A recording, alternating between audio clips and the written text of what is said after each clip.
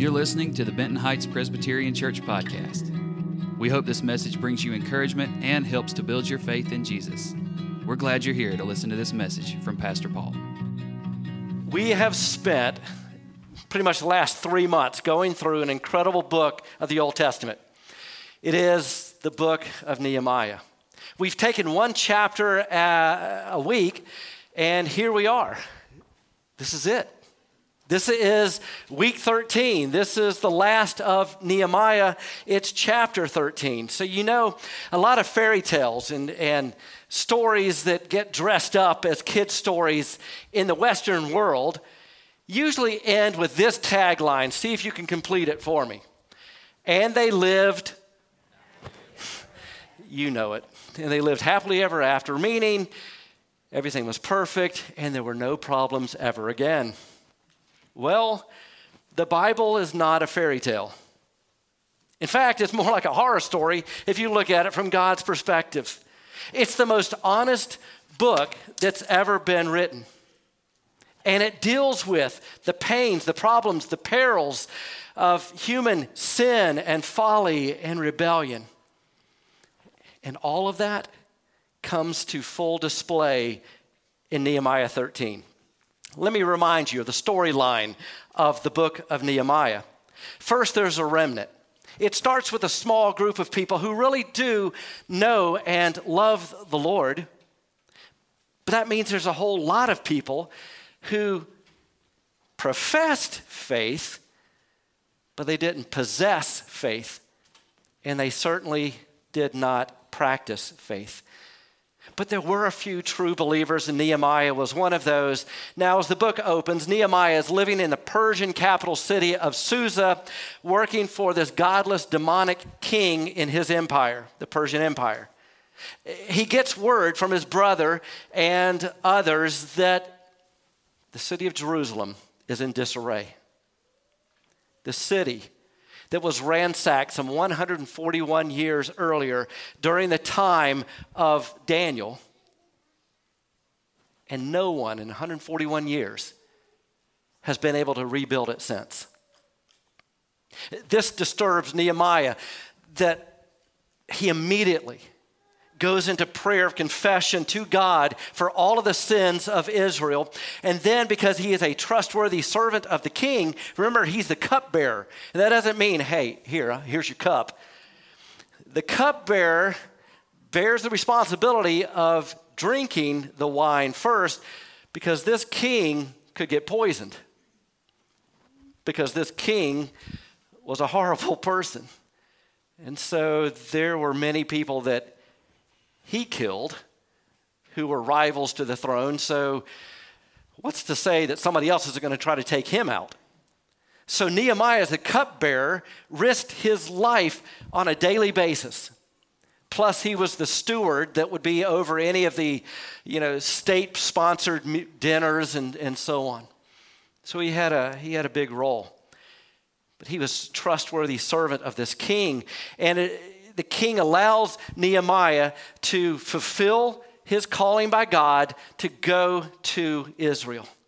He's going to relocate for a while in the capital city of Jerusalem to rebuild the walls, rehang the gates, reopen the temple so that the people of God could once again come to the place and worship God after all these years. It's easy for him, right? I mean, he's got the Lord on his side. But what he also has is enemies on every side. Enemies who don't want God's people to succeed. And in the book of Nehemiah, those enemies are named. In particular, there are two of them, Sanballat and Tobiah. We have heard them since almost day one in reading this book. So all throughout, there is major opposition, distractions, a PR campaign against God's people. There are a host of battles that ensue. But of course, God wins out, which means God's people win out. After 141 years of no one leading a rebuilding effort, under Nehemiah's leadership, all of the people of God get the job done in 52 days. And then the most incredible thing happens. Ezra, a contemporary of Nehemiah, who also has a book of the Old Testament named after him, begins to read God's word to all of the people. With the temple closed for all those years, maybe for the first time in most of these people's lifetime, they finally get to hear what the Lord has to say. Ezra stands up on a stage, literally a pulpit built for him by Nehemiah for this occasion. And Ezra reads the Bible and he preaches for 6 hours. It's my new life verse. Why for 6 hours? Because the people can't get enough. And then with the most amazing result, a revival breaks out. There is joy, there is weeping, there is singing and celebrating and choirs, and there are prayers, and there's prayers of confession. In fact, the longest prayer recorded in the Bible is in Nehemiah 9, as all of the people of Israel confess their sins to the Lord. There's this mass revival, tens of thousands of people all coming together, and they commit themselves to the Lord. And then they take a whole week off. It's like they go to a Bible conference. They can't get enough learning about God's word. And in this revival that's really instigated and led by the Holy Spirit is working in particular on and through the men. And the men get together and they covenant. They commit themselves to this newfound lifestyle to the Lord, and they say, okay, we're going to love the Lord. We're going to be faithful to our wife. We're going to marry believers only. We're going to raise our kids to love the Lord, and we're going to give generously to fund local ministries. And they make these public commitments, these oaths, and they band together in the sight of God to do what God created them to do and what now He is calling them to do. And here's what we know. This revival was immediate, it was passionate, it was effective. That means it could last for the rest of their lives, right? The answer is no, because they didn't stay at it. They lost their focus and they returned to the previous ways of leaving God out of their lives. They intermarried with foreigners, which would lead them to idolatry. They neglected their tithes and offerings to the Lord. They stopped reading and obeying God's word. They neglected the Sabbath and the commands to honor the Sabbath. They allowed Sanballat and Tobiah access to the life of God's people. I mean, how could this happen? I thought Nehemiah was so on top of this that he dedicated the last 12 years of his life to righting all of these wrongs. Yeah, he had. But then he returns to the king's post in the capital city of Susa. Now, we're not sure why. We don't know if he felt like, well, I had only committed 12 years, so it's time to go back, or was it that he felt like, you know what, this work has been accomplished, I'm leaving it in capable hands, I'm going to go return, or was it that the king himself said, all right, Nehemiah, we need you back? Whatever the case is, he spent millions of dollars, most of the king's, because if you remember when he was leaving, he got the king to agree to help bring supplies along. He gave 12 years of his life. He puts his life on the line. And he gave it all to God. Things seem to be going good, and so he transitions. He hands over the leadership to others. What immediately happens?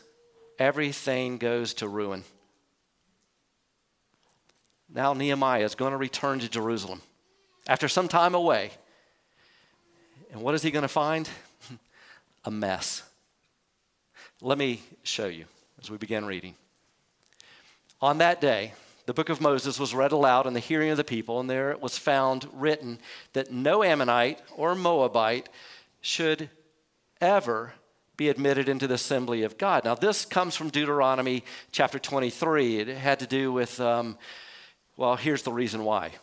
Because They had not met the Israelites with food and water. In other words, when the people of Israel had left Egypt and they were in those wilderness wanderings for all those years, here was this opportunity for other people groups to help out the Israelites, and they refused. Not only did they refuse, but they hired Balaam to call a curse down on them. Our God, however, turned the curse into a blessing. This is that whole talking donkey scene in the book of Numbers. You think, is there really a talking donkey in the Bible? Yes, there is. Go to the book of Numbers. I forgot what chapter it is, but go find it. When the people heard this law, they excluded from Israel all who were of foreign descent. Before this, Eliashib the priest had been put in charge of the storerooms of the house of our God. He was closely associated with Tobiah. Wait a minute. This is the enemy. He's one alongside of Sanballat, who was anti-Nehemiah, anti-God, anti-God's people. And he, that is the priest, Eliashib, provided him, that is Tobiah, with a large room formerly used to store the grain offerings and the incense and the temple articles. In other words, Tobiah is getting a room in the courts of God's house. It was also the place where the tithes of grain, new wine, and olive oil prescribed for the Levites, musicians, and gatekeepers were kept, as well as the contributions for the priests. It's like, we don't need the offerings, the temple furnishings, and the tithes. We don't need to supply the Levites, the musicians, and the gatekeepers. Let's remove all that stuff and give Tobiah room. But while all this was going on, I was not in Jerusalem. Nehemiah is writing this. So I wasn't there when all this was going on. For in the 32nd year of Artaxerxes, king of Babylon, I had returned to the king. Babylon became Persia. He returned to the king. So after 12 years in Jerusalem, Nehemiah returns to his station in the Persian Empire. Sometime later, we'll make a guess as to a few years, and I'll show you why after a little bit. Sometime later, I returned, came back to Jerusalem. Here I learned about the evil thing Eliashib had done. So he uses the word evil. Evil thing Eliashib had done in providing Tobiah a room in the courts of the house of God. I was greatly displeased and threw all Tobiah's household goods out of the room. It's like they had a bad breakup. I gave orders to purify the rooms, and then I put back into them the equipment of the house of God with the grain offerings and the incense. I also learned that the portions assigned to the Levites had not been given to them, and that all the Levites and musicians responsible for the service had gone back to their own fields. What that means is they were no longer supported by the people's tithes and offerings. So they had to leave their assigned worship spots for God and go find other employment. So I rebuked the officials and asked them, why is the house of God neglected? Then I called them together, stationed them at their posts. All Judah brought the tithes of grain, new wine, and olive oil into the storerooms. I put Shelemiah the priest, Zadok the scribe, and a Levite named Pedaiah in charge of the storerooms, and made Hanan, son of Zakkur, the son of Mattaniah, their assistant, because they were considered trustworthy. They were made responsible for distributing the supplies to their fellow Levites. And it's like Nehemiah just kind of says, okay, remember me for this, my God. Do not blot out what I have so faithfully done for the house of my God and its services. Okay, so bad move number one. The people neglected their duty to the temple. The place where they were to gather to worship God, something they promised to do in chapter 10.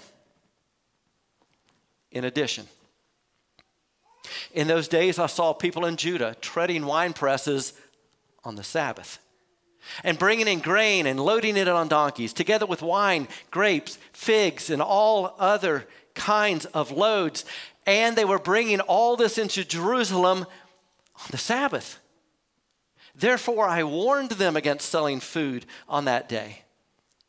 people from Tyre, outside of Israel, who lived in Jerusalem, were bringing in fish and all kinds of merchandise and selling them in Jerusalem on the Sabbath day to the people of Judah.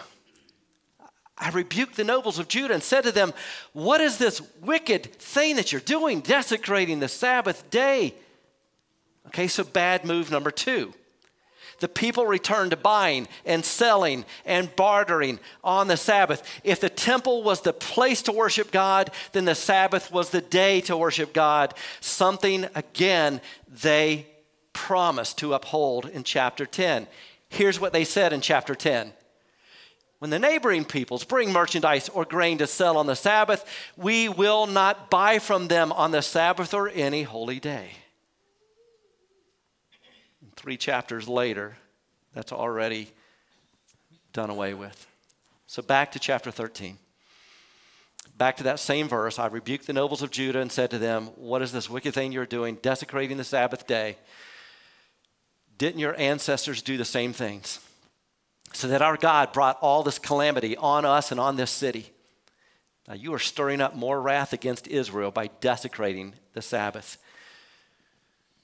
When evening shadows fell on the gates of Jerusalem before the Sabbath, I ordered the doors to be shut and not opened until the Sabbath was over. I stationed some of my own men at the gates so that no load could be brought in on the Sabbath day. Once or twice, the merchants and sellers of all kinds of goods spent the night outside Jerusalem. It was like a Black Friday lineup. But I warned them and said, why do you spend the night by the wall? If you do this again, I will arrest you. Did it work? From that time on, they no longer came on the Sabbath. Then I commanded the Levites to purify themselves and go and guard the gates in order to keep the Sabbath day holy. And again, Nehemiah inserts a quick prayer. Remember me for this also, my God, and show mercy to me according to your great love. All right, in addition, moreover, in those days I saw men of Judah who had married women from Ashdod, Ammon, and Moab. These were people groups outside of Israel, and therefore subject to enticing God's people away to foreign gods, away from the worship of the one true God. And Nehemiah says this, half of their children spoke the language of Ashdod or the language of one of the other peoples and did not know how to speak the language of Judah. First of all, this gives us an indication that Nehemiah was away from Jerusalem for several years. Long enough for the people to intermarry and to have kids old enough who could then begin to learn the language. And again, something that they promised to uphold to avoid marrying foreign women for their sons or men for their daughters. What's more, that phrase, to not know how to speak the language of Judah, means they are no longer reading the Hebrew Scriptures. They had neglected God's word. They weren't being obedient to God because they didn't know what God wanted for them. So they're not raising their kids to know and love the Lord. They're not praying with their kids. They're not bringing them to church. They're not reading the Bible with them. They don't even know the Old Testament language, so God's kids can't study God's word.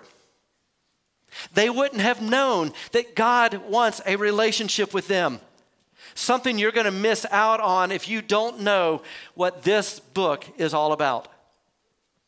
Well, someone told me it's just a bunch of rules. Like, God's this killjoy and doesn't want me to have a life. Those of you who belong to Jesus know better. Yes, there are boundaries that God places over us, not to take away our fun, but to take away our meaningless life, to give us a future and a hope and a purposeful life. Have you ever felt like you're just going through the motions, just in a rut? You want to know more, feel more, experience more. That's the whole point of Christmas. We'll say more about that in a minute. But all of this sin and folly and rebellion, it angers Nehemiah upon returning and witnessing the evil that the people were doing. He actually uses the word evil. We pointed that out. Today we may call it tolerance, diversity, pluralism. God would call it evil. And if we were to have read one more verse, this ought to get you into Nehemiah a little bit later today. If we had read one more verse, you'd find Nehemiah actually gets into a few altercations and scalps a couple of guys. Why is Nehemiah so angry? Because they're hurting one another and they're hurting their relationship with God. In addition, they're dishonoring their witness to the world, and ultimately they're going to ruin the eventual coming to Jesus, the coming of Jesus to this city of Jerusalem, to this temple, through these gates that they have rebuilt, these walls to get into this temple. The whole purpose of rebuilding the walls and rehanging the gates and reopening the temple and reigniting the worship of God was to welcome Jesus Christ, who would come within about 400 years. So that's what's at stake. And there's one more thing that frustrated Nehemiah and should frustrate us. It's called apostasy. Apostasy is a Greek term that actually comes from the military. Let's say that you're part of a military unit and you're fighting for your nation against an enemy nation. Apostasy is treason. It's where you turn sides and you attack your own nation. You attack and oppose your own fellow soldiers. It's the worst betrayal of all. And it's something that happens in the physical realm and it happens in the spiritual realm. And so spiritual warfare is where God's people are trying to do ministry and God's enemies are trying to do anti-ministry. And so apostasy is when you're with God's people and then you turn and you oppose and attack God's people. What you're actually doing is the work of Satan. You may claim that it's in the name of the Lord, and it's all very confusing to unbelievers. You know, if you just came right out and said, hey, I'm not a Christian, no one's confused. But if you say, yeah, I'm a Christian, but if what you believe and how you behave is opposed to God, that's really confusing. You know, in our day, apostasy is epidemic. It's easier to find false teaching than it is to find good Bible teaching. It's much easier to find people who think that love is God and don't know that God is also holy. It's a lot more popular to say you get to sleep with whomever you want, and you don't need to repent of your sin. You don't need to change your life. But think about this.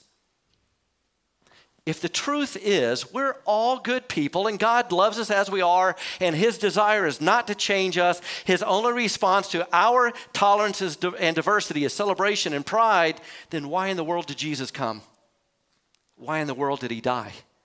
Why in the world did Jesus rise? And why do we need to be saved? Why do we need a Savior? Because that's what Christmas is all about. We are sinners. By nature, we were born that way, and by choice. We cannot choose to be perfect. But God is holy and perfect. No sin can exist in God's presence. So how does sinful you and me get to be with God? It's not by trying to do enough good. That's still just sinners doing occasional good. It's not about money. It's not about how many times we come to church. Oh, now your ears are perked. It's not about how long our prayers are. It's not about how much of the Bible we read on a daily basis. It's all about Jesus. He was perfectly fine in heaven, worshiped by the angels 24/7. And he got off his throne and he came down here on a rescue mission for us. He is God. In fact, he is God with us, Emmanuel. And he lived without any sin. And the Bible tells us that he became sin. He took on sin so that we could have his grace, his forgiveness. We could become the righteousness of God. That's 2 Corinthians 5:21. So how do you get eternal life? A life in the very presence of God?